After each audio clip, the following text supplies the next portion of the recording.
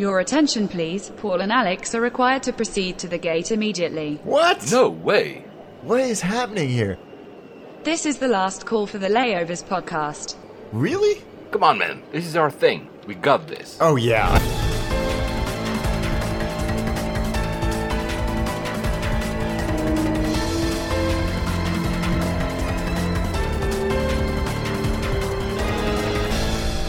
And we made it. Of course, geeks. Flight 62 to Biggin Hill. We're back, We are Alex. back, yes. It's been one of those periods where the time has just flown by, and you said to me when we saw each other recently, we should record. It's been a while. And I said, it can't be that long. And you said, the last episode went live a month ago. So we are very behind. And we don't want to do what we did last year, which is not recording for almost 3 months. Accidental hiatus, yeah. Really, guys, we're sorry. Obviously, we travel a lot, and we don't travel in sync. That's the thing. It's not as if, we share a Google Calendar with Alex and be able to say, we should be in London at the same time to record a show. So it's literally, I think, the first time in 3-4 weeks that we are actually in London at the same time, which is also why we chose this airport called London Biggin Hill, which we hinted at many, many times in the past. I'm not sure a lot of our listeners have been to this airport. There's no regular service going there, so... So, back to London, but the first big thing, obviously, that we're going to talk about, amongst all the stuff that we've missed, and we've missed a lot, so guys, we're not going to talk about everything that we've missed in the past. Actually, 5.5 weeks since we last recorded, not since the last time the show... is Emirates. Emirates has finally, after almost years of telling us they will do it, a new product, a new first-class product, a new business class product, and a new economy coach product for the 777, so not for the 380 yet. Let's, of course, look at the obvious one, the Emirates first-class product. Wow. Extraordinary. Absolutely extraordinary. You knew it was going to be good, but you didn't know why. And it's the most extraordinary thing I've ever seen. It's these fully enclosed suites that are just the most beautiful things I've ever seen in my life. Yeah, well, you remember, guys, when we closed our last episode, I was telling you that I was about to fly Emirates and I just had secured an upgrade to first class. So first class on Emirates, which I did, by the way, back from Dubai to London now almost a month ago, actually, is already an extraordinary experience. Have you ever done first class on Emirates? No, but I'm doing it in 5 days. Oh, yes, true. So I'm looking forward to that because I've been so envious of your first class experiences that when I had the opportunity, I jumped at it. So we'll talk again about it when you will have finally done it, and don't remember to take a shower, Absolutely. Alex. But this is even, so there's no shower on the 777. I mean, they're not planning to, there's no space to put showers. But first of all, it's fully enclosed. So like you said, the doors literally go up to the roof of the ceiling of the cabin, which was not exactly the case. So there's currently multiple concurrent first products of Emirates. They all look alike, but sometimes you end up being in one of the oldest ones where the screen cannot be touched. And for instance, your little console with your little screen next to you has a wire.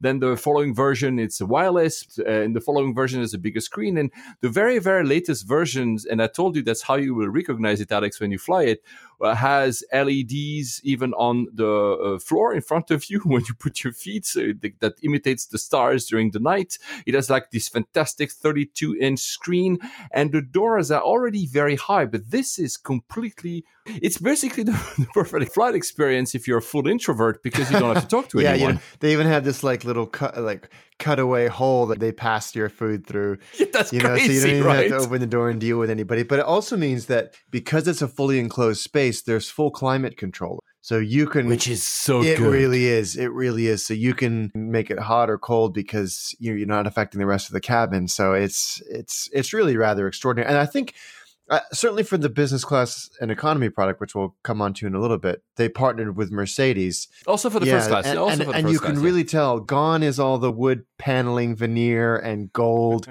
It's much more, what's the word? Refined is probably the better word. Yes. And it was not It's less gaudy. tacky. I mean, I love Emirates, but that always kind of bugged me. I understood why they would do it, but it was, for instance, if you fly Etihad, which I've done on only very few times, they're very reminiscent of Emirates. A lot of people would say they're just fast copiers, but one thing they always did is they had a much more refined, the color palette was better. This is much better. Yeah. I know it's a lot of marketing to say that, they work with Mercedes and that they took like hints from, I think it's the Series S 500, but it actually looks, I understand where it comes from, right? It really does. I mean, you can see across the entire airplane now, these Mercedes touches. It looks classy is such an easy word to use, but it does. It looks comfortable. It looks well thought out. As you say, the color palette and the tones and the materials look very, very Mercedes, which is a good thing. The seat as well looks like it could be in the back of a Mercedes as well. Yeah. They will only have Mercedes for the chauffeur drive service in Dubai. So if you are first and using the chauffeur drive in Dubai, it will only be Mercedes from now on. I've done a few times the chauffeur drive in Dubai, but it was mostly business class. So I don't know if it was already only Mercedes or they had like other cars. It's really like a full tie-in. Coming back to the climate control, I'm so happy because we had a discussion a few episodes ago about the lack of air vents. Now every single time I take a plane, I've taken quite a few like you did, and we'll come to some of these travels during this show, especially the long haul one. I don't see the air vents. I'm like, oh my God, like I'm either too hot. I mean, usually I'm too hot actually, especially I went to Japan and they tend to overheat the plane. So this is not, guys, that we will travel Emirates first a lot, Alex and myself, but we'll definitely try to get upgraded once. But I think, and we'll get into more details because there's some features in this product that are really quite extraordinary. But the way I see it, and I think that Emirates have done this as well, is that if your first class cabin is the bleeding edge for innovation and comfort and technology, that thinking is going to trickle down through the airplane, through business, premium economy, and economy, if it's done right. And I think Emirates are a great example of that. So, while we may not always travel in first, we'll benefit from this entire project just because the whole experience shifts up as well. So other the features, lightning, you have a full also lightning control. It's like these Philips Hue and all these other like very fancy lights where you can choose the color palette as well. You can either let the computer choose for you or you can choose like a multiple colors. Again, you can see that actually live on some of the official Emirates videos is pretty fancy. I'm not sure how much you will use it though. Maybe you want some like dark blue or something. The big change is also that's a 1-1-1. It used to be 1-2-1. So there's no way of being two people. So you're in a couple that you're separated from your partner. There's no like such thing as other airlines have done, and we'll come to others in a few minutes with like a double bed or anything. So you're really on your own. But the big thing that everybody talks about that gets us like so excited is that they announce in the middle of the announcement, they talk about virtual windows. We're like, what the heck are they talking about virtual windows? So if you are in the middle row, of course you don't have windows in the middle row, but what they did, they actually created fake windows. Yeah. The actual size of the window you see on the side of the 777. And they have ultra high definition screens showing you what's actually going on. So it's as if you had a window seat, which for the first time in my life, I might actually choose a middle seat instead of just to see that. It's utterly extraordinary because I'm a big fan of cameras and the camera views, but you and I were talking about this when they first announced it. When you have it on a little tiny screen, it looks great. But then when you put it on the big screen in front of you, it's grainy and it's really difficult to see. So I was a little skeptical. And then I saw the video and it was a guy just, taking you around the cabin and showing you obviously in a window seat, and you could see everybody boarding the airplane and tooling around. This was at the Dubai Air Show. Yeah, he wasn't. He was in one of these middle suites and those were screens. It was amazing, breathtaking. So every seat is a window seat. It's really extraordinary technology. So that's a video from Gulf News. The journalist is called Ant Klaus. I'll put also that video in the show notes. And the one thing that he mentions, of course, that's not an official video. He mentions that and I'm not sure he's right, you'd be able to choose the view on the windows, which I find awkward because first, Alex and I had like a mid-investigation by looking at videos because I was kind of unsure on which side the windows were looking, so you have 1A and 2A. On the other side is 1K and 2K. So these are actual windows. And the middle is either E, so it's 1E, meaning the entrance is opposite to 1A, or it's 2F, which means the entrance is actually opposite to 2K, which actually means that even in the middle, you have a choice of having your window either on the left or either on the right side, starboard or port. But again, this Ed Klaus says, which I found bonkers, that you'd be able to choose the view, which means you could actually see the plane going in reverse or something. Yeah. I'm not sure he's actually right. What do you think? I was trying to work that out in my head as well, and whether it flips the image so that it orients itself properly to what side of the cabin or suite your windows are on. I'm also very interested to see how these work at night as well, because generally they don't work very well unless there's a full moon. But having seen the quality of them, maybe they will. Who knows? I cannot wait to experience this. More importantly, I cannot wait for this to become standard technology for the cameras that we use as well, which I know is a gimmick, but it's such a wonderful thing to be able to pull up the view. I love it. I love it so much that it sort of it's removed my need to feel like I always need to be by the window. If I can get a reasonable view on the screen in front of me, it's wonderful. And it also opens the door, of course, to have any other kind of entertainment and or views and or choosing, I want to see New York now.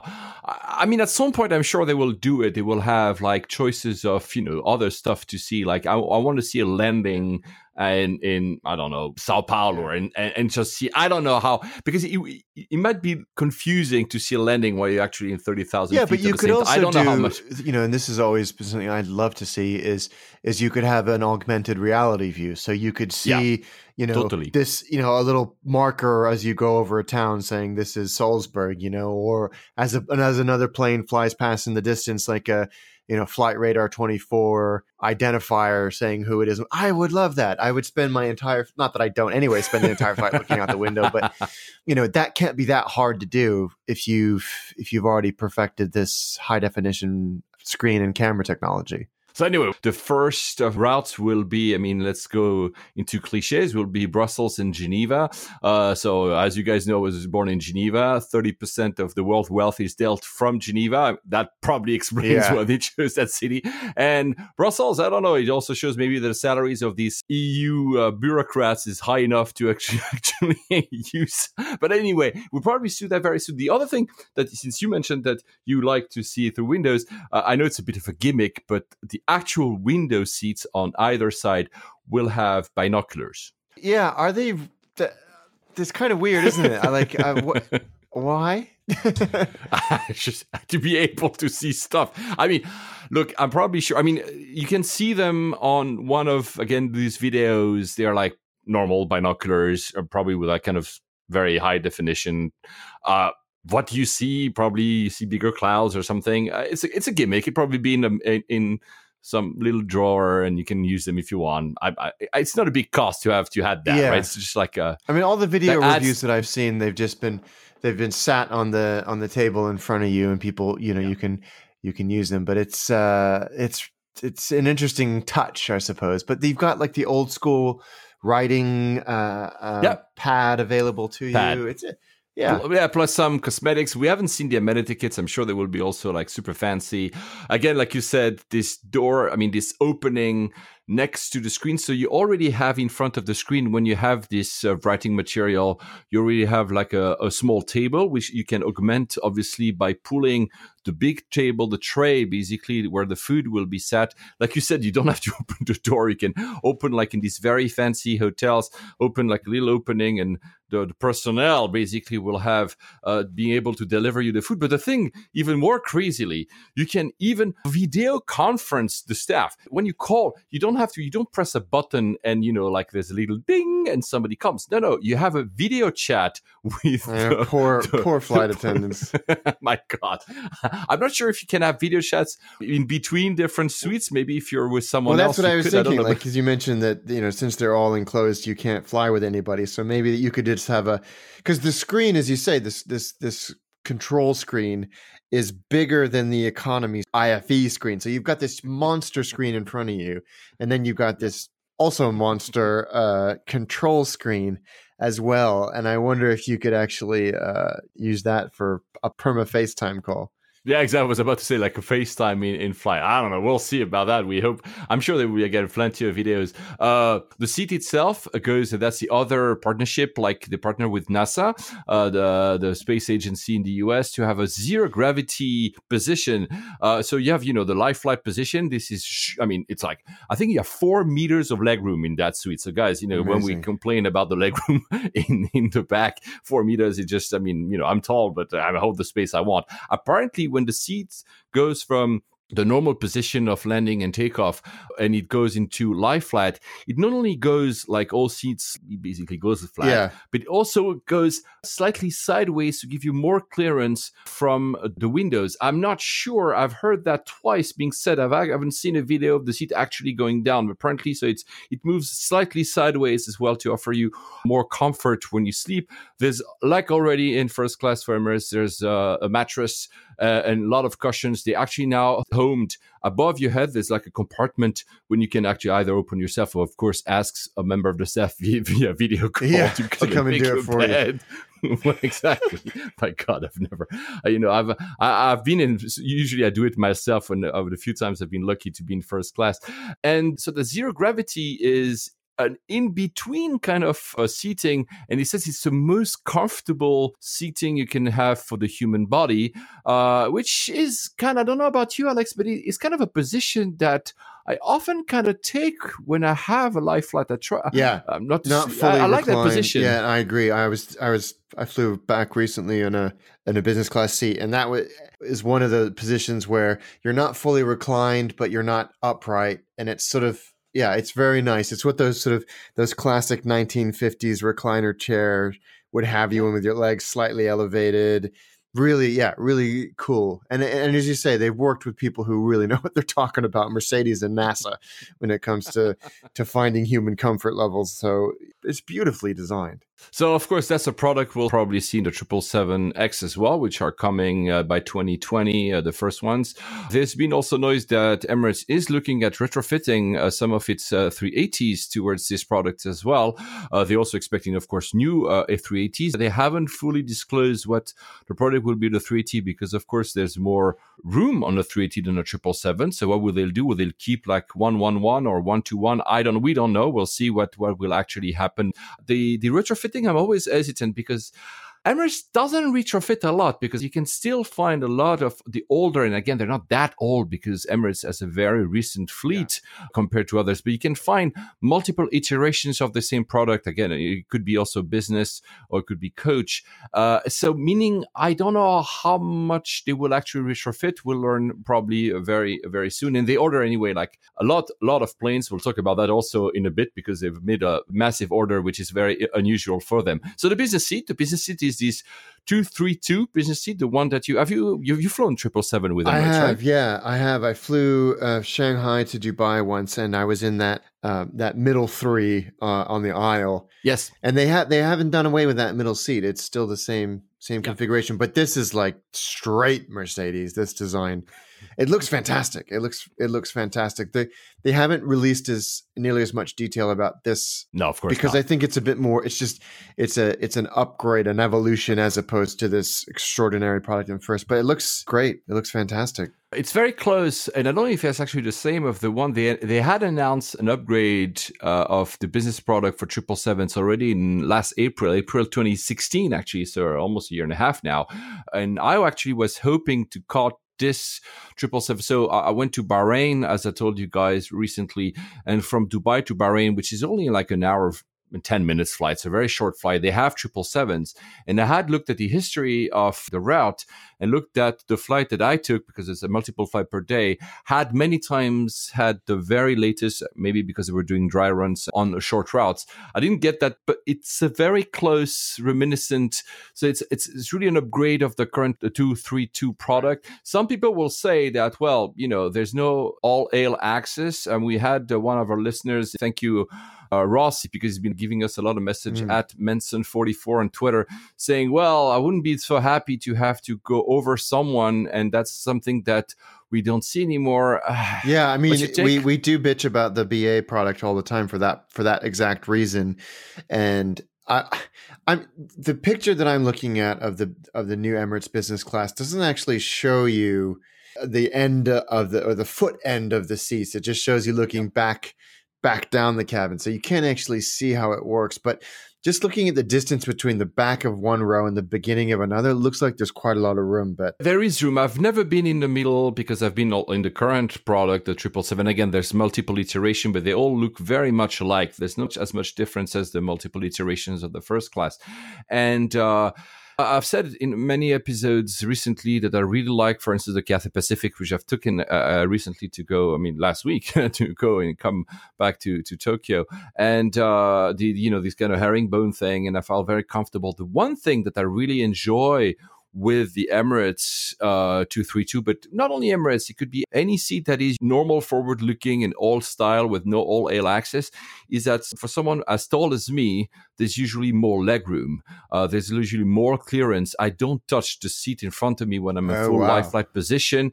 And that's the case currently for the 777 Emirates, and I'm sure this will be the case. It still means that probably, of course, when you're in the middle seat of the three in the middle, you have to go over someone, but it's a good product. Talking about legroom, the same video that I just mentioned of the Gulf News, the guy shows the economy. There's not, again, been a lot of talk about economy, but the interesting that economy now has new colors as well, much better than the current one. The fabric of the seat is also improved, because I never was a fan of the current fabric. It's not the greatest I've seen. Apparently this one looks much better.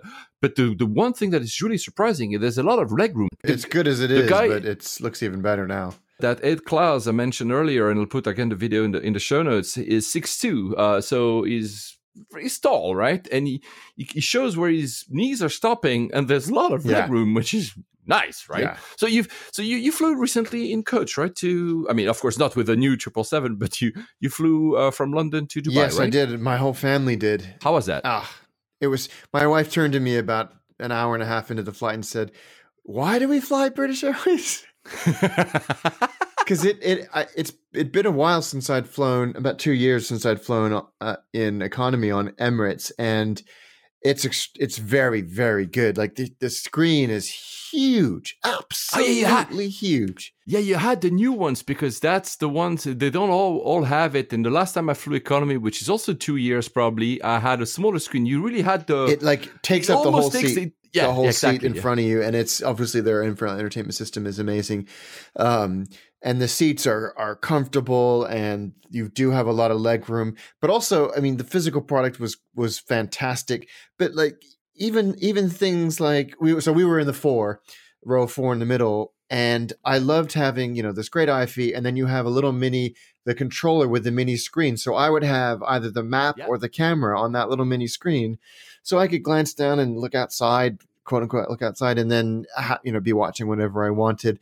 But little touches like they came down the plane with a Polaroid camera and would take pictures of families, and you would get a Polaroid picture and they'd put it in this lovely little holder, and they'd all sign their names on the date. And I was like, what a nice little touch. Oh, wow. To remember. I didn't know. Yeah. And the food was good. And my wife is very pregnant, so we didn't book anything, but they picked us up in a one of the little buggies, because we were at one of the furthest gates from immigration at Dubai, and they drove us all the way down there, and they made sure they took us through immigration, helped us get our bags, and took us all the way to the shuttle bus to the hotel. They would absolutely refuse to leave us on our own. Oh, yeah, wow. really good. Really good. Wow. And you didn't request that, right? Nope. And they had it waiting for us, or anybody at Heathrow on the way back. The guy saw me with the 2 kids, and he's like, hey, jump on. And it's just little things like that. The only thing that I'll say about the soft product, and we've talked about this a lot being inconsistent, is you'll have some people who are very nice, and then some people who are militant in that, in the enforcement of the rules. And Emirates have this weird policy of collecting blankets and headphones about 45 minutes prior to landing. Yeah, we talked about that. I'm not sure how that. Yeah. I don't know why they do that. That was kind of off-putting in a way, because they were very aggressive about it. We talked about it. I remember because you asked me, is that something a policy? I remember seeing other airlines doing so, but now I can't remember which ones. Maybe they do this because they had some headphones stolen. I don't know. I'm not here trying to find an excuse. I'm just trying to find an explanation. Yeah, I'd love to know. There must be a reason why they're so aggressive, as you say, to do so. I don't know. It's very strange, and I think having flown on a few other airlines recently, I was paid a little bit more attention to that, and we had a little bit of access to another carrier recently, and I'll explain more about that probably in the next episode. But hearing about their turnaround policy and who does what, cabin crew versus ground crew versus cleaning crew was really, really interesting. I'm excited to share that later because it was an interesting insight into this particular airline's practices. The good thing that what you mentioned about here, the experience in economy, is that sometimes, I'll admit, the experience in economy with Emirates, the experience with economy in a lot of airlines can suck, let's be frankly honest, but Emirates is surprisingly stringent in the size, for instance, and the weight of the carry-on you can bring. It's lower than Ryanair in Europe, right? It's really lower than BA, lower than a lot of the airlines that fly to Dubai and anywhere else, obviously. So they can be quite also, like you said, the military style. Yeah. So if you are in Dubai, usually in London it's fine, but if you are in Dubai traveling somewhere in coach and you trying to get with a carry-on that is bigger, you might actually run into somebody. No, that will get in the hall, no choice. There will be there's not going to be a lot of tolerance. Yeah.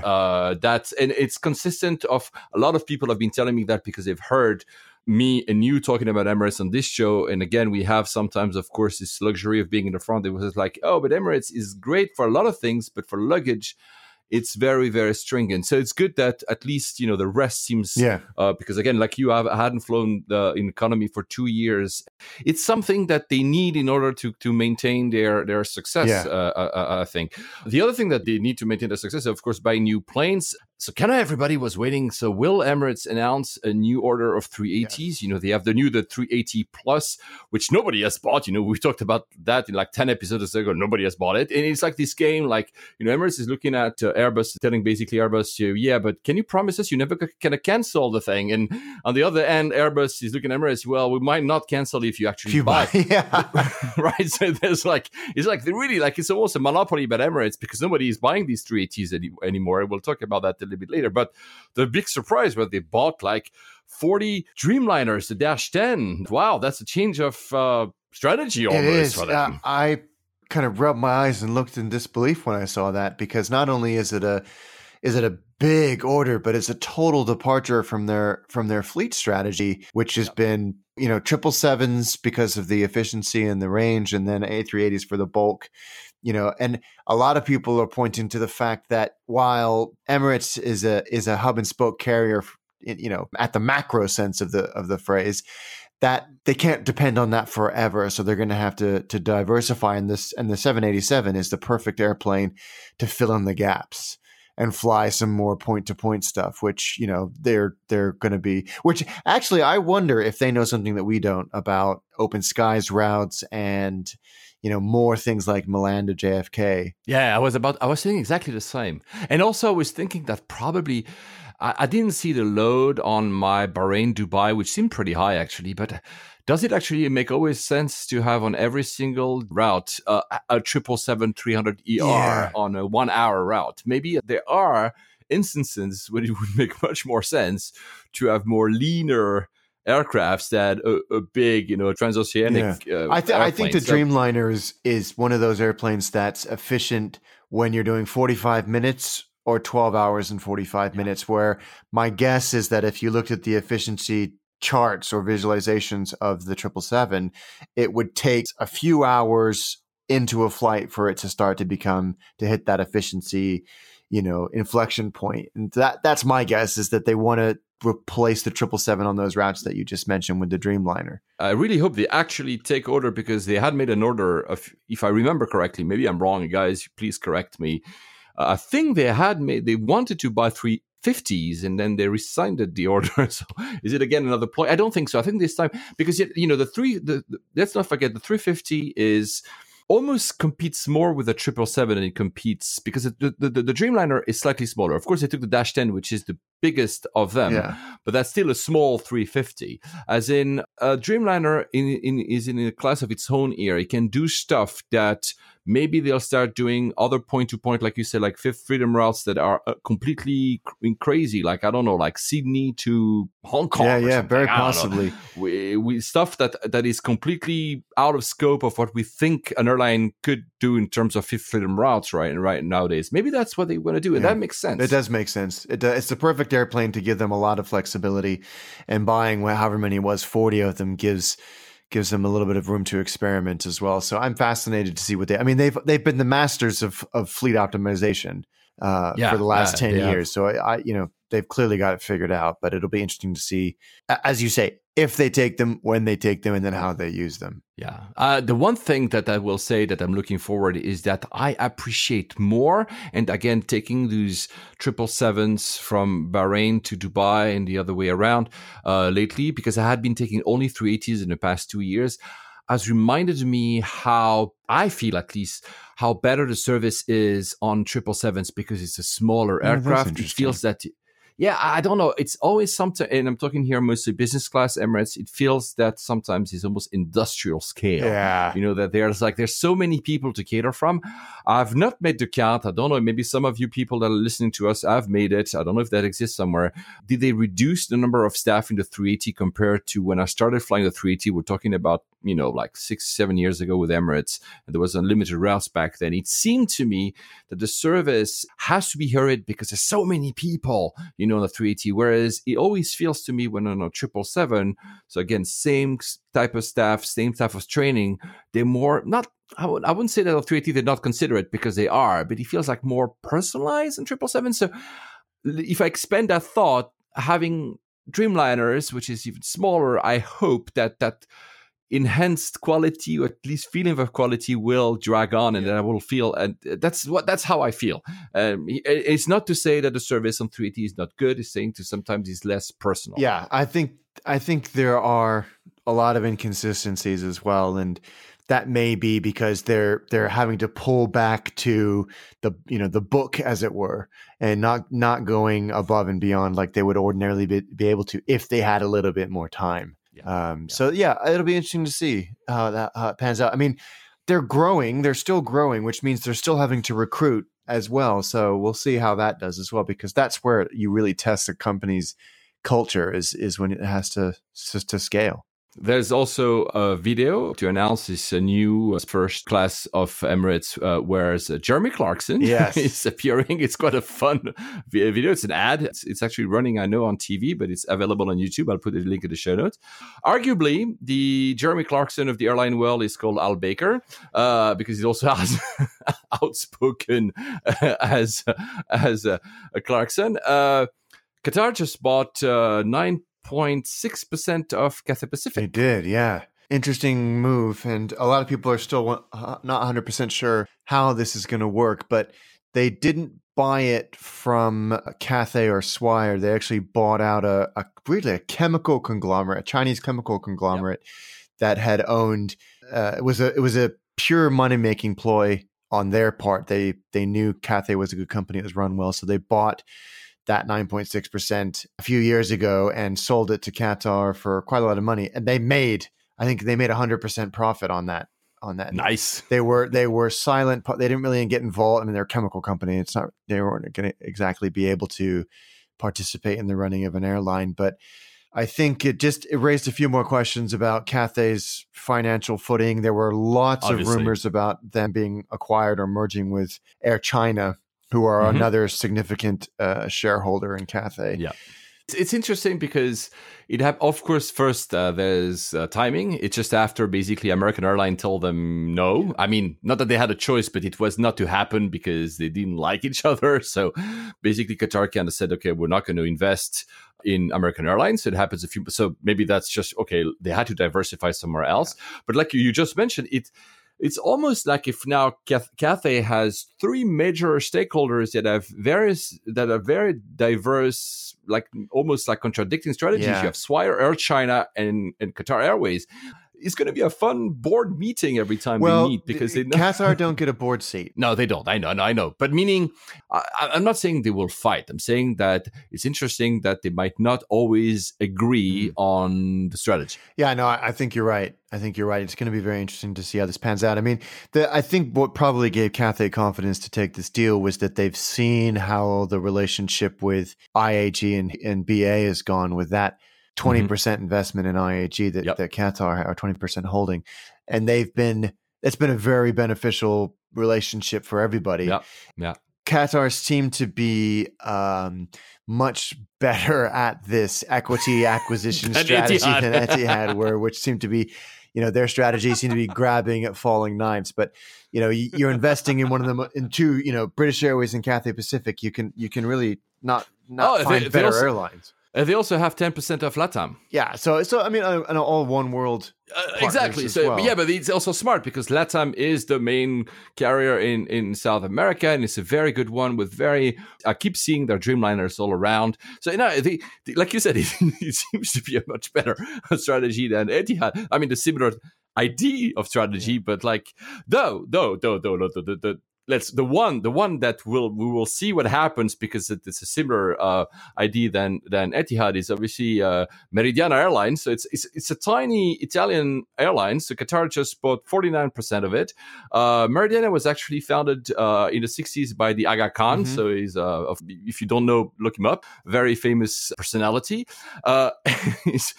When I say it's a gamble, it's because Meridiana has maybe 15 or 16 planes. Very old airplanes. Like the 730, exactly. They even have an MD-80 for crying out loud. I think the strategy there was with the national carrier on its knees and probably going to disintegrate, you have an opportunity to step in and suddenly become the national carrier. Exactly. I think they want to be the new. Yeah. You're right, Alex. I think you're.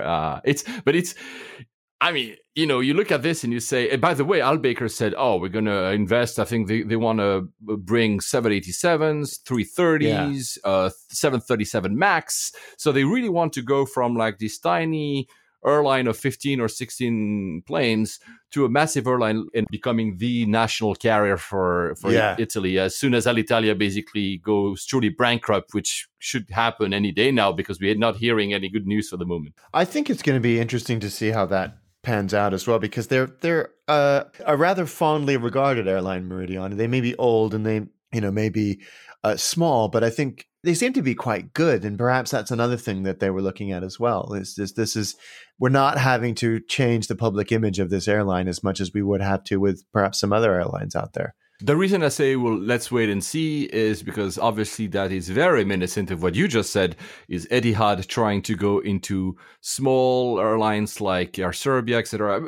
The Air Serbia deal actually is a pretty good one, I'm hearing. So it's really not the one that is, it's not Alitalia. Yeah.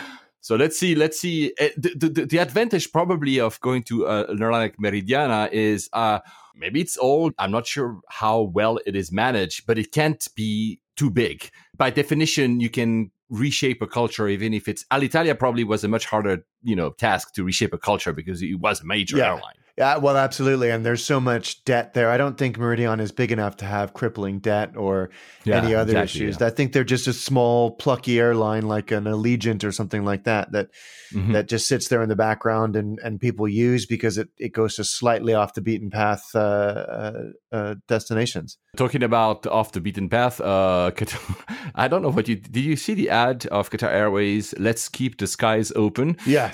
What do you think? Well, I mean, this obviously is about them being shut out of by their Middle East fraternity, if you will, at every level. I mean, not just airlines, but politically and operationally, they've been cut off. And I think that's what this is a reaction to. Guys, you'll see is, of course, both a reaction of the current situation, which is still not resolved in the region, but also obviously the relationship with the US versus the ME3. The ad is kind of inspiring that the US needs jobs, the US is built by immigrants. I mean, watch it, and clearly it's a lobbying ad. Let's not, but you can see that sometimes you have Al Baker, the outspoken Qatar Airways part, and this is more the kind of soft, inspiring, aspiring for the future I'm sure they kept Al Baker out of the editing room. So, Yeah. It definitely doesn't have his brashness to it.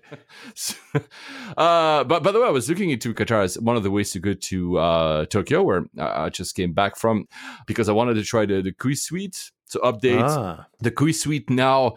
So the business class product on the 777-300 is available also from Paris Charles de Gaulle and from London at least. Told you a few episodes ago that's the 4 p.m. flight. Now it's the 3 p.m. flight, 3:05, I think, if I'm not mistaken. That's the one you want to be looking at if you want to go from London Heathrow to Doha in the Cruise Suite. I think on the other way, I think it's 11:35. Guys, just look it up. Now all the seat maps have been put in place. So let's say in the front of the cabin. I know some people will tell us we're always in the front of the cabin, but let's continue. The new, since we just also talked about the 380, Singapore Airlines, which it's receiving its new 380s. It has put two already are off service. Yeah, two of the very first. Amongst the very first 380s ever built, actually. They've announced a new first-class cabin as well, and it looks absolutely magnificent as well. It does. It looks like a little hotel room. Exactly. It's got this beautiful recliner and these beds that look like actual beds. Like they're separate. So you have a separate comfortable seat and a beautiful single bed. It looks nice and airy and well-designed, as you would come to expect from these guys, frankly. Yeah.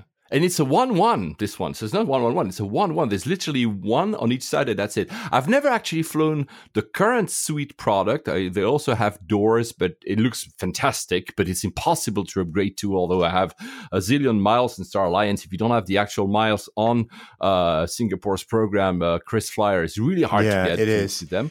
And you can actually do a double bed here because you can remove that's always been their thing, though, hasn't it? Because in the previous iteration of the suites, you could have this double, but it wasn't a fully double. This is like a full double bed in a double room. It's exactly. It's amazing. It is amazing. It is amazing.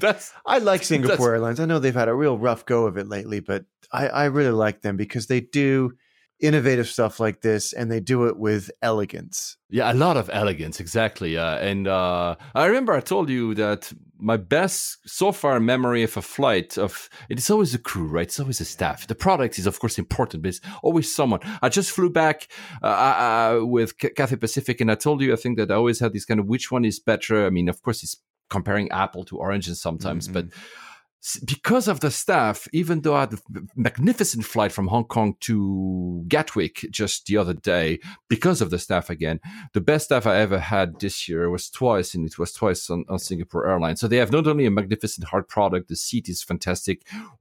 It was not the first class for me, but still, but the crew is great. And I really like that airline. I don't know, I will always give them the benefit of the doubt if I have one less than stellar experience because I've had so many good experiences. I mean, it's always that. Me too. I think in terms of the default, if you will, customer experience, they're hard to beat. They really are hard to beat. They also announced a new business class, and that's interesting because they're known to have these super large seats. Like they're like overly large, even for someone like me, I'm not especially large, but I'm very tall. They are very, very large. You never kind of occupy the full seat. When you sleep slightly sideways, which some people find awkward. It's fine. I've done it several times, and I've seen concurrently, as I think right now on various 777s and of course the 380, you have at least 4 or 5 different products currently existing with Singapore Airlines.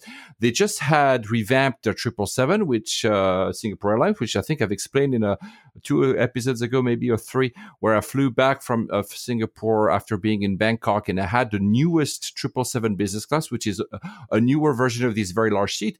This one, which is for the 380, they lose that kind of large seat, so it becomes a more traditional forward-looking seat. It looks really nice. The one thing, though, and it's only on the picture, and I'm sure you're going to agree with me, Alex, the one thing I find a bit sad is that all the window seats, whether near the left or the right, have that little table and a little distance from the window. So you're not close to the window, you're closer to the aisle every single time. Yeah, that's a little bit of a bummer, but it's not It's not too No, bad. it's not a deal breaker, right? Of it. Yeah, but no, I know what you mean. Like, it's nice to be able to sit there and actually look and take up I appreciate the size of the window, and you can't really do that with this. But I like how they have a sort of almost like a little overhang, like it's a shell. a shell. Nice, That's the perfect word for it. And I think it gives you that privacy and that sense of intimacy as well. But it's such a thoughtful, elegant design. Lovely colors as well. Yeah, lovely colors. Because when I flew that 777 in business class, which already had kind of upgraded colors,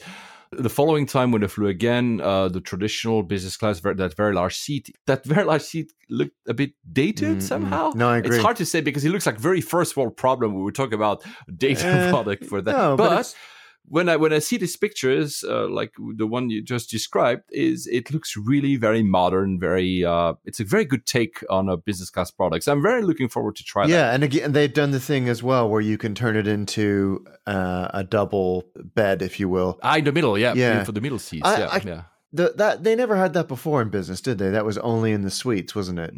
Yes, I think so. So correct. this is nice. Yeah. This is very cool. But do you reckon, Alex, that a lot of people, because we see a lot of airlines talking about this double thing, being in a couple. Yeah. Do you have actually seen it? Not that you are spying on fellow passengers where they're sleeping, but have you seen people actually using that kind of? I have, or at least in a situation where if it was available, they would probably use it. I think, I think about it, would I use it with my wife? No, because I want a window seat. So, but if we get to a point where the screens are good enough, so going back to Emirates quickly, that's another thing. I didn't mind being in the middle row because you could have this big, beautiful, outdoor camera view if you wanted it. So you could enjoy it as well. And that's especially the Airbus, the 380s, the 350s. The 350s one, yeah. The tail camera, the camera that is, because usually on Boeings and older Airbus, you have the front and the camera that shows what happens below. But the tail camera, which is so fantastic, you get see such the a great entire view. aircraft. Yeah, and especially the 350, I flew it recently. I just mentioned it, Cathay Pacific from Hong Kong to Gatwick. I'm not sure, it's not UHD, that quality of the It's virtual much better than the windows, 380 though, but isn't it's it? And exactly, the it's 777s. already very good. There's a lot, it doesn't seem to be a lot of default, like these kind of even buffering or at whatever. night as well. I was really impressed on my Finnair experience with the 350. It's really, really wonderful. Yes, there's one Airbus 380 that is now left at Changi, is not being in use anymore. So because they've replaced it with a newer one. The first ever they got was actually taken back by the leasing company. It's called Peters Group or something. I don't have it in front of me right now. They brought it back to France, to the Pyrenees, near basically where it was built, actually, in Toulouse, in the Airbus factory. The very interesting bit here, it's the first ever 380 being taken back by a leasing company. It's the real test, isn't it? No one is buying it. I've heard rumors lately in the last 24 hours that BA are seriously looking at additional 380s. Oh, because BA just announced a revamp of like almost $6 billion of upgrades and new airplanes. And I guess after the whole, criticism they've got, we won't have the time to discuss about this in this episode. So maybe that's part of it. But I heard that if they don't find anyone to sell it to, they will break it down in parts and sell the parts. They say that they could get from the parts alone around $100 million. The official price tag for the 380 is $250. So the $100 million just for the parts. Wow. That's pretty amazing. I mean, I'm pretty sure that Singapore Airlines wouldn't have paid $150 million over the 10-year life of that. Or maybe they did. I don't know. But that is pretty extraordinary because that plane is 10 years old. It's not that old, actually. And Emirates ones will come off the market at some point. So this is a really interesting point in the history and future of the 380 program. Will people snap these up? I want to do an episode when we debate about that, because I believe a lot of people, and I understand from a layman's point of view, and I'm not being condescending here, but the 380 is very appealing. It's a very different type of aircraft. It's this double-decker. It's massive, and people are really happy and mentioned to you that they will fly a 380. They have flown a 380. I find the most, after of course, the 747, I find the most the most disruptive plane of the past 20 years is actually the 777. And that's the massive shift in the history of the air, like a long haul 2-engine. Well, that's it, isn't it? That's it. Yeah. It's the airplane that took everybody away from 4 engines. They took a chance, because we say that Airbus took a chance. Yes, Airbus took a chance by doing the 380. I'm not here to criticize, it's easy. In hindsight, it's always easier, right? And still the 380 is still very valid for very busy airports like Heathrow even, right? Because there's no capacity, so you have to have bigger planes. Yeah. But in terms of taking a chance, when the 777 program was being done, the ETOPS, so the ability of flights with 2 engines to fly far from an airport by more than 60 minutes, 80 minutes, 90 minutes, 2 hours, was not even there. They built an aircraft betting on the fact that the regulation would follow. Yeah. It's amazing. It is amazing. And it was a revolutionary airplane yeah. in every way. I don't think sometimes he gets that credit. Maybe amongst people like us. I think it looked so similar to its predecessors. I mean, a 767 still looks a lot like a 777, whereas the 380 was so utterly different and huge. The Dreamliner is so different in the way it looks and the way it was built. So, the 777 was revolutionary, but in ways that aren't perhaps perceptible to the human eye.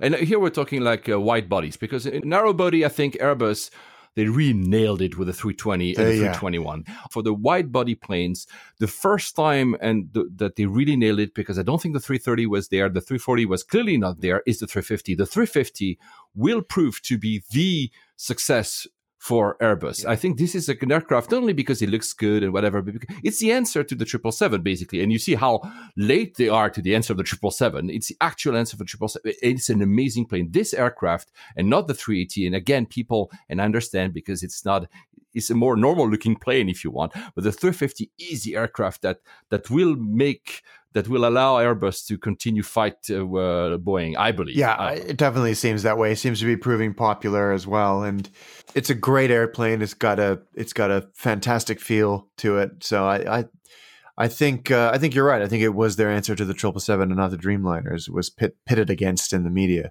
Now, the fact that 380s are going offline and maybe being put like in France near Toulouse in storage is good news for one thing, and I hope it doesn't happen again. An uncontained incident explosion of an Air France 380 over Greenland. Yeah, it was over. That's extraordinary. The images are pretty. Wow. Yeah, it was extraordinary. This was, as you say, an uncontained engine failure that, when you saw the pictures that were taken by the passengers, was spectacular. I mean, I would say 40% of the engine was missing.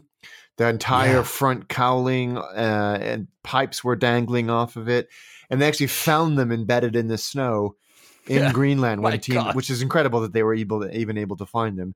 Kudos to Airbus for building an airplane that could withstand that, because it could have been catastrophic when you've got bits of the engine coming off of it. Yeah, because you just mentioned that of course the engine itself, but there are images of the wing. The wing was hit, not a lot, thank God, but you could see that some of the bits when they exploded clearly hit other parts of the aircraft, and the aircraft was able to continue to fly and find an emergency landing strip at the Goose Bay Airport. I think it's a military base or something.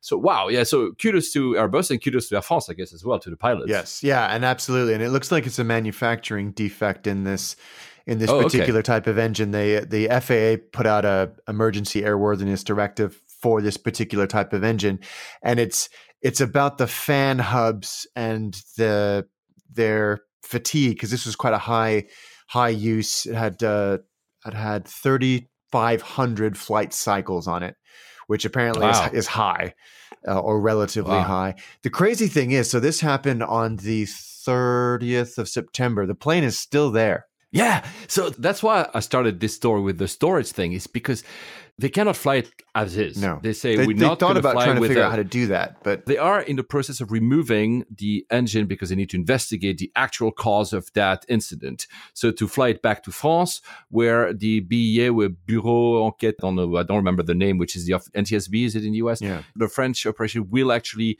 study the engine and say what actually happened.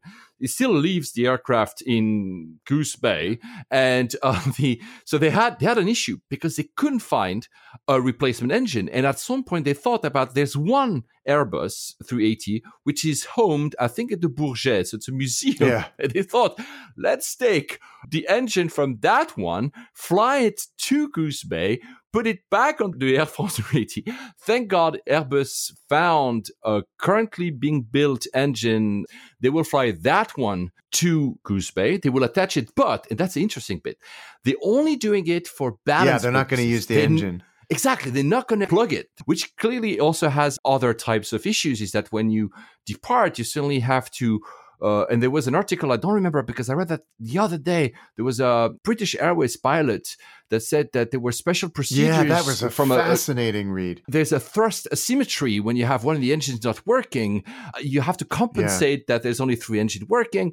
In the same article, they also mentioned that they will plot a special route, which is always close to potential airports to be landing at, because they don't want to have, another of the engines going off. Especially the engine on the side that's already failed. I mean, exactly. It is still possible to fly it, because those planes are just quite extraordinary, but you'd rather not. And of course, there's so many calculations for takeoff, and just as importantly, if you have to go around, there's lots of. So that was a fascinating read as well. But boy, what an incident that was. That reminds me, and we talked about it in this show, I don't remember in which episode, the replacement engine they had to find for that Swiss, I think, flight. Also, like in North Canada, like in some very heavy winter situation, and how they were able to put it back. Maybe I'll re-put the link on the show notes of that one, because that's a fascinating. I'm sure somebody will write about how they did it with that Air France 380, because that's an engineering feat by itself. Yeah, it really is. It really is. I'm so glad that this ended well, because it could have been horrific, but goodness me. Yeah. I remember when the Airbus 380, the first ones, there was one incident around with Qantas, remember? Similar. I mean, again, nothing. And Singapore, was it not a Singapore as well that had not an uncontained one, but also some. But that was like years ago. We hope never to see what, of course, a lot of people said when the 380 was released. Like, if that one ever crashes, we'll hear it a lot about it. So yeah, thank God that didn't happen, and I'm sure it won't. It will actually never happen.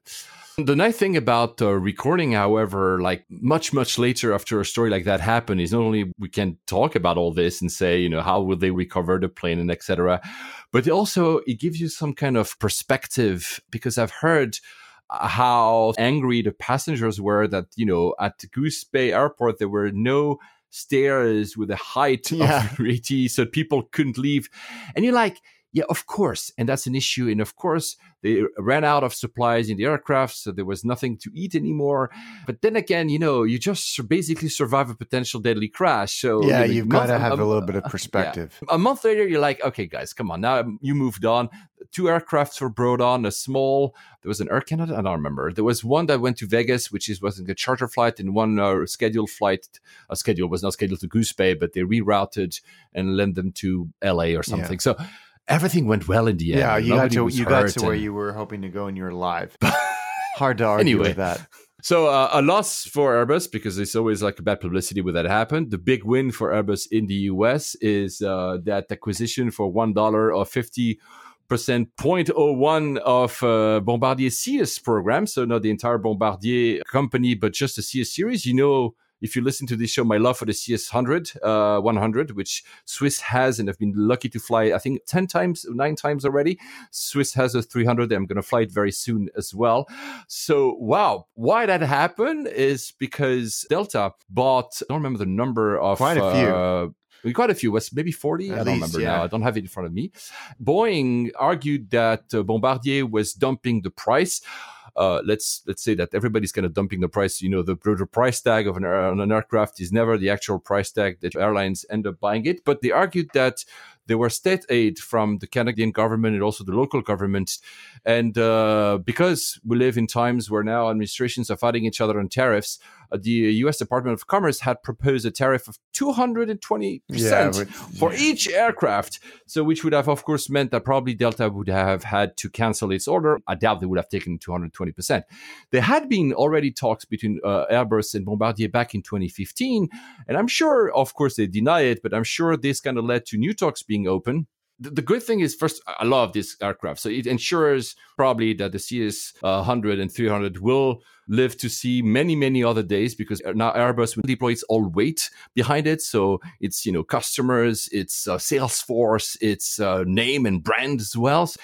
For that specific order and further orders in the US, the HQ of Bombardier Sears will stay in Canada, but they will open a subsidiary in Alabama in the US, meaning that now these planes will be made in the US. Thus, there's no possible tariffs. It's just very clever, isn't it? Which Airbus, by the way, does already. Some Airbus are being built in the US. So Boeing obviously is furious.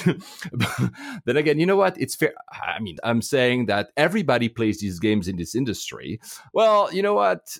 I like competition, so I will side with Airbus and Sears series, and I'm nothing against Boeing. I know that all our US listeners will harass me now for saying that, but these are great aircraft. And for Airbus, it looks for me that, they're slightly smaller than the 320, so they're a great addition to their lineup, don't you think? Yeah, I think it's a perfect addition to their lineup, and they clearly done the numbers and figured out to drawing that conclusion as well. But it makes total sense for them, and this is such an elegant solution to a completely manufactured problem, and I just said a big middle finger from Airbus to Boeing as well, which is always entertaining to watch.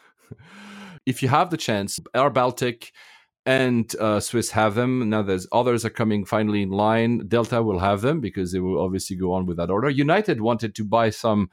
They ended up going for the 737s, but I'm sure that now that Airbus will put its all force behind it, we'll see more. Do you think they will not rebrand it? I'm not sure. I mean, there was speculation in the cynical factions of the aviation press that they were going to kill the program and that they bought it just to kill it. But I when you have got so many orders on the books, that seems rather foolish. But yes, I'm sure that they'll at least nudge the name towards something that falls in line with their own branding efforts. But it'll be interesting to see. We certainly haven't heard the last of this. You haven't flown Not yet, right? No. You'll love it. Definitely sure you'll love it. My European adventures have been rather limited this year. It's been all outside. Well, that's not true, but not nearly as much as in years past. So maybe next year. So how do you track this year? Because we're like I've already broken my record. It's not healthy, man, but it's and I've still got a Dubai turn and about 6 or 7 other flights. So yeah, I've already broken my record for segments and miles. Well, I said at the beginning of this year, in January, in our first episode of 2017, that I will fly less than 2016, which for me was my record both in miles and in segments. And for the moment, I'm actually there because I'm just below it and I'm not looking forward. I think I have two remaining long haul, New York, and I think I'm going once more to Asia, but that's, I'm still going to stay below, and I'm sure not as much as you because I don't want to think about how many miles it, but like you said, it's not healthy to think this way, but next year is a quiet year. It has to be. Yeah. But I said that at the beginning of this year. I thought it would be more quiet than this one. You remember 50,000 miles in July only? Yeah. That put me over I was like, oh, oops. Yeah, that's extraordinary. Not anymore. A few more news before we go to the airport is, again, we're giving you slightly longer content because we've been away for so long. Since we just talked about Airbus, very good news for Airbus again. Airbus was kind of lagging behind Boeing for orders all throughout the year. Even during the Bourget, Airbus wasn't able to kind of catch back to their orders. So it was kind of a dire situation, not a dire situation, but it was not as hopeful. Yeah. They just signed the biggest or largest ever order by an airline ever. I think it's the largest. Maybe it's not the largest. Some historian here that are listening to us will be able to tell me if it's not. 430 jetliners being sold to a private equity firm, which of course leases these planes, Indigo Partners. They've been setting up a lot of ultra low cost around the world. So they just sold like 430. I think most of them are A320 Neos. Wow, that must be feeling good for Airbus. Yeah, a monster order. And as you say, these guys own Frontier, Spirit, and a couple of others. I think 3 or 4 low-cost carriers, and so they've just gone crazy. I mean, that's a monstrous order. It's crazy. 430. It's hard to comprehend. Absolutely insane. What other trips did you do? I mean, we're not going to go all of them because we want to have also more for the other episodes. But I think you flew to St. Petersburg. I did. I flew to St. Petersburg on BA. That was from London. Was it from Gatwick or no? That's from Heathrow. And yeah, that was fine. It was typical short haul BA.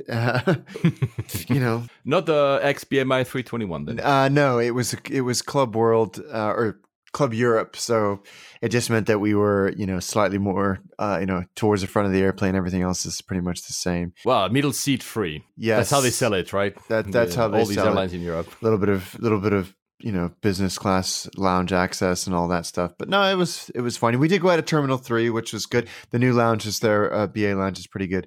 But other than that, no, it was typical. And you released the episode of Attaché for St. Pete. We did. Which is why I wanted to mention it. It's a very cool one, guys. Of course, I'm going to put the link in the show notes, but I'm pretty certain that every single one of you who is a listener for this show is also a subscriber of Attaché. If you're not, you should be ashamed. And then you subscribe right now to Attaché. It's on YouTube, and the last one is St. Pete. I already know a lot of the other episodes coming up, all very cool, but this one is a very nice one. And I've never been to St. Petersburg, and now I really want to do it, but we'll do the airport one of these days. Yeah, that's what we're talking about. It's very interesting. I'm sure it's an interesting story. I've done with BA, I think, what did I have done? I've done Tirana. I went to Albania. Also on an airport I will talk about at some point. It's good because we're buffering on airports to being able to do in the future. Because you don't realize, but we usually choose the airport we're going to do like 5 minutes before the show starts. So like, okay, what should we do today? It's true. So now we have actually quite a lot buffered. So Tirana was interesting. It was with BA. They only fly Tirana from Gatwick. And I was able to finally experience the new BA lounge at Gatwick. So I was surprised because good, isn't it?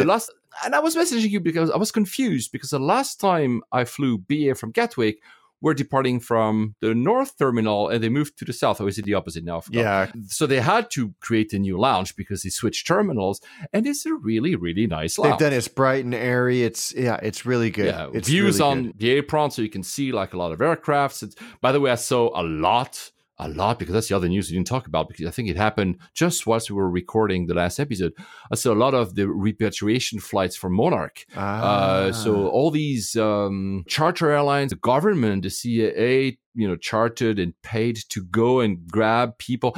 And I read somewhere it's the biggest repatriation of British nationals since World War II. It's crazy. It is crazy. It is crazy. That was an extraordinary. I mean, we should go into it next episode and sort of pick it apart a little bit and try and understand what happened. But yeah, it was an extraordinary effort. And kudos to the people behind the scenes at the governmental level, because I think it was the CIA who actually ran it. But they did a good job, all things considered.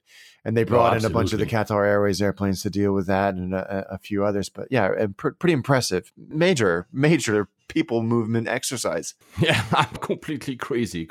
I've did a few other flights, Madrid. So I think because we're running at above an hour, I'm going to do the flight to Tokyo with Cathay Pacific. Although I hinted at it many times in this episode, I'll do it in the next episode.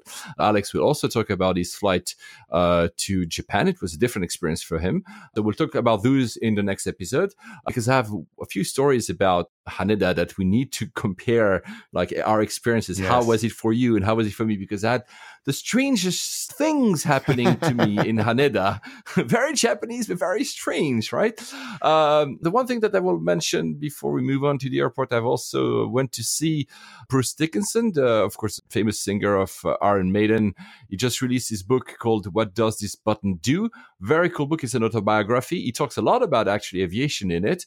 You may not know, guys, he's also an airline pilot. He's been for 2 or 3 companies. The latest one is one actually based, I think, in Djibouti. But before that, he was at, forgot the name now, Astreas. It was, I think, a charter airline. He also flew, obviously, Iron Maiden, the band itself, on Ed Force One, which went as first the 757. And on stage, there was an event at the Troxy here in London. It was a launch event of the book. Sadly, couldn't meet him because it was like massive. So many people were there. Like it was amazing. Like it was almost like people were expecting to see like a concert, right? And he was telling stories. So for like an hour and a half on stage, he was reading parts of the book. And interestingly, so 70% of them were his piloting stories. And he was talking about how he qualified to become a 747 pilot, because that was the latest one for Air Force One. And all that to say that I hope to, I'm going to reach out to these publicists and I'm going to try to invite him one of these days, because talking about airlines with him could be super cool. Absolutely. We should absolutely do. The one thing that you as an ex-Virgin, Alex, will appreciate, at the end of the show, there were questions from the public. And one question was, would you do a gig in orbit? So would you basically ever fly in orbit? And he answered the following. He says, show me the way, but I'm not going up on that Richard Branson thing. He can't even fix my broadband. I love that quote. Yeah, I mean, that's probably true. By the way, so Virgin just acquired, I think, or invested in Hyperloop, which is this super fast train. It's still science fiction because there's like a mini test track somewhere in Nevada, but that's something maybe that will replace our travel one day. We'll have Hopefully to have virtual windows. Absolutely. Right? The one good thing about flying in a tube with a Hyperloop is that you have no risk to be actually hit by a drone. You told me that you saw a drone on final. Yeah, recently? we were landing at Heathrow a couple of days ago, and I was looking out the window. Maybe we were 15 seconds, 20 seconds from touchdown, and I thought, oh, that bird is pretty close. You know, you don't like birds being too close. I'm like, wait, that bird isn't moving. It's just sitting in midair over a neighborhood. I was like, that's a freaking drone. And it was maybe 250 feet off of our wing at the same height that we were. Wow. So yeah. And I tried to speak to the captain about it to see, hey, did you see that? But they were busy. And actually it brought up an interesting thing, because I was like, well, who do I tell? Should I tell anybody about this? Who do I mention it to? And I tweeted to Nats and a couple of other people, but never heard back. But it was very disconcerting to see that. Very disconcerting. Yeah, we both said many, many times over in the past that this is an incident or accident, I hope not, but bound to happen at some point, right? Because, and you really have to be crazy to be flying a drone so close to restricted and, of course, an airport. Yeah. I mean, it's, I'm sure the footage must be insanely good, by the way, right? And I wish I had that to do, whatever vlog I would do, but this is insane. Actually, there are new rules in the UK, and I'm not sure they're already in place or they are about to be in place.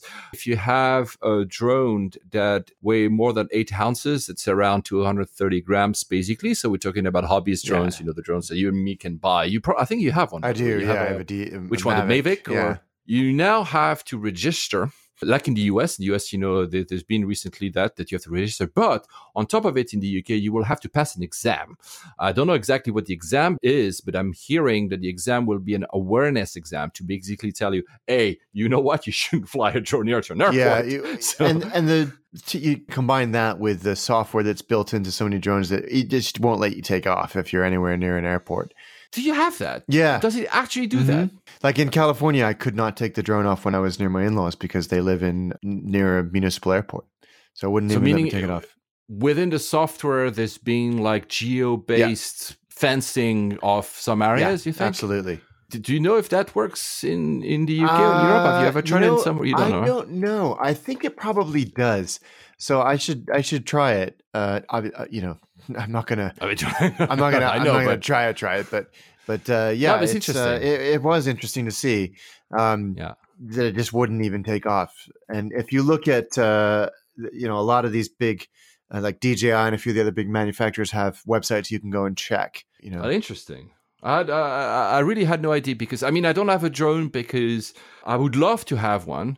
I was looking into the smaller one, the new DJI that is, I don't remember the name, that is like almost like the size of your hand. So that's really super ultra portable. The problem is that, and I think I've already said that in an episode in this show, that I mostly go to city, and I cannot have it in Tokyo. I cannot have it in Hong Kong. I cannot have it in Paris, in London, in New York.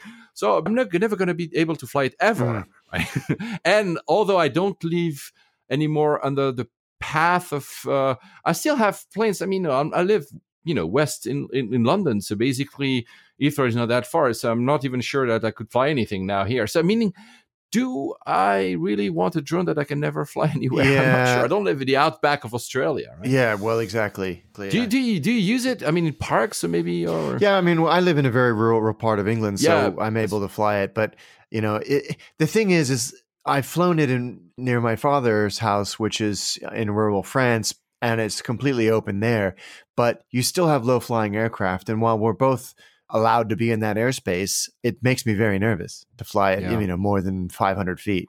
I was in Paris. I was hosting a conference called Hello Tomorrow, which is a tech conference, but a very different type of tech conference because it looks into foundational technologies that are making our future. So it doesn't look at the latest app or latest. It looks at really like, nanotechnology into blood vessels. It looks at, and there was a part of aviation actually sponsored even by Airbus. Airbus was actually even there as they had a booth. It was fascinating, and I'll talk maybe about that in the next episode about the use of virtual reality because I was challenging them. And they were telling me about how they were using that for training, how they were using that to repair aircraft remotely and stuff like that. I mean, so anyway, to say that I've met a startup that is doing something that could actually help you in that conundrum you just mentioned. It would actually geofence and act as avoiding systems. So when there's an aircraft, it would automatically tell your drone to stop and not fly there or to change course, etc. So they're really looking into that problem of having not the big, obvious ones like airports and military zones, etc. Right. But these, I don't know, someone is flying a glider, you're there, you're about to hit him. How do you? So this is interesting. The people are looking into it. So maybe I'll get a hold of these guys at the startup. They're based in Switzerland, actually. Nice. And to ask them maybe to come on the show and talk for 10 minutes about that, because that's an interesting use case as well for maybe not for airliners, because that's going to be done with regulation, a big project, maybe for more hobbyist stuff. It's definitely worth, because it affects increasingly as these things become more and more accessible, more people. So I think it's definitely worth talking about. Yeah, and that's where I almost broke my feet backstage. That was oh God, I'm still hurting from that, especially after a week of walking in Tokyo. This has nothing to do with aviation, guys, but I'll talk. Anyway, so to the airport, we chose London Biggin Hill because I hinted at it many times, also because after more than a month not recording, we're back. So we're back in London. Is it an airport in London? Yes. It's actually closer to, like, for instance, London South End. It's still outside of Greater London, but it's not that far. The reason you might never have heard of it is because it's an airport that has no scheduled service because it's banned. They cannot have any scheduled service. They have 2 runways, one of which could easily accommodate 320s and 737s. Have you ever flown there, Alex? Not flown there. They put on an excellent air show every year, and they have done for a long time. So I've been there many, many times, but I've never flown in or out of there. It's a very important airport for this country because it was one of the pivotal commanding bases during the Battle of Britain. Yep. It was a Spitfire and Hurricane base. So it's incredibly important airport historically for this country. He actually just turned 100 years old this year. But if you fly private, you could be landing there. And I'm not going to give all the details out of privacy concerns. I don't want to say who it was. But I was offered a ride I was in France, in the French Alps, and I flew from Geneva to Biggin Hill in a private jet. That's so a pretty cool experience. Yeah. So I was sitting next to this person at a restaurant. I didn't know him. He didn't know me. And I don't know, just started talking about, I don't know why, because like you and me, we talk about airlines all the time or something. And he says, but how do you fly back to London? Because I live in London too. And I say, I fly back from Charles de Gaulle. I'm taking the first TGV, so the high-speed train. He says, I'm flying for Geneva. I said, well, if you fly for Geneva, I was thinking of flying to Geneva, but I didn't want to drive by myself, so I'd be very happy to share a car, and so I can fly from Geneva. It's actually closer. And I look at him, I said, so who are you flying, BA or Swiss? He doesn't answer. So I said, EasyJet? He still doesn't answer. And I'm like, he just says, give me a copy of your passport and you'll be fine. And then I'm like, oh my God, okay. So Yeah, I understand the attraction of flying private. Know that it will, it has happened to me in the past. I flew from Geneva, the same terminal actually, which is a private terminal next to Geneva Airport. So you cannot go there unless you have a private flight, a private jet, or one of these chartered private jets, Privateer, and the other one is the other big one I forget the name of. Like we said earlier, there's a reason that Emirates is flying these new 777s from Geneva. There's a lot of money. So there's a lot of private jets also leaving from Geneva. It's a very, very nice terminal. And then I got into a Hawker 800. So cool.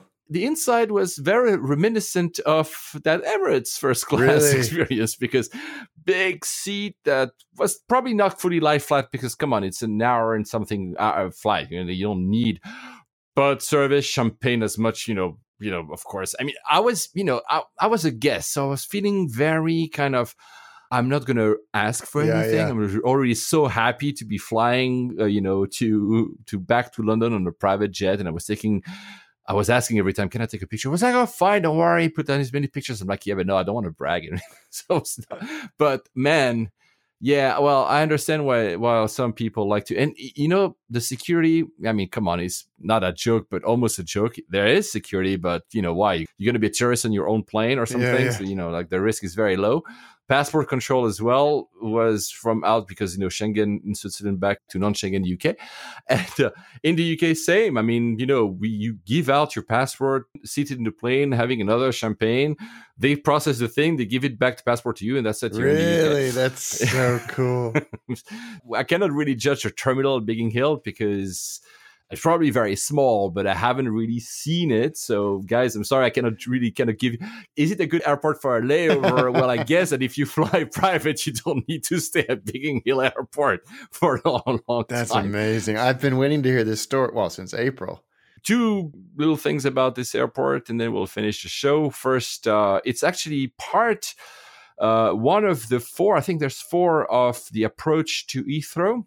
If aircraft arrive from the southeast, it's one of the point of the stacks. So it's one of the recognizable points. It's actually an important, in a way, airport for traffic in London, although, again, no one lands there. And it's also the airport that is, if you've seen the movie Da Vinci Code, and that's the airport that's been filmed at. And when I landed, next to us was the private jet of Roger Federer. Ah, nice. I didn't see him, but I think I saw that in the Isle of Man as well. He gets around. Wow, that's so cool. I'm very envious. I still have yet to fly private, but one day. Nice to have friends like that, actually. So I'm not going to say who it was. He's probably actually listening to the show. So I just want to tell him and his wife, thank you so much, guys, because it was a wonderful experience. On that, Alex, where are you flying next? Dubai on Monday. On a private jet. Oh, yeah, course. Naturally. That's the only way I travel these days. One day. Oh, is that the one where you upgraded yourself to first class? Yeah, I'm flying there on business because it's a red eye, and I'm flying back, which is a day flight in first. So I'm excited to experience. Basically, you upgraded not because you want to have a better sleep, but because you want to play with all exactly. I want to experience the whole thing. I'm going to try and document it for Attaché as well. We're focused on the book so much at the moment that it probably won't come out until next year, but just to have a little poke around. I'm very, very, very looking forward for you to finally tell us what you think about first class, because I've been telling you about first class all the time. You've never been able to. So take a shower. Yes, absolutely. I mean, it's absolutely unnecessary, but you have to do it once in your life. So 100%. You have 12 minutes of water. 12 minutes is ample. It's 12 minutes of water, and the water stopped itself. So basically, you can stay for, I think after maybe 30 minutes, they're going to throw you out. I hope for you there's turbulences when you take a shower, but that's the funniest one. I've done it once. It's actually super cool. Anyway, Alex, on that, we promise you guys we're going to record sooner than a month. We received probably more than 50 messages of people, of course, giving us tidbits, news. And I'm sorry I didn't give any shout outs during this episode, but also a lot of people requesting and asking us, where is the next episode? Yeah. Where is the next episode? So sorry, guys, we promise you just one shout out because I have it in front of me. Josh Bogle, Josh on Final on Twitter. Gents just discovered the podcast and the YouTube series from a fellow traveler, both as superb, and I'm enjoying catching up on what I've missed. Keep up the great work and safe travels. Josh, safe travels. And everybody, safe travels. Safe travels, guys.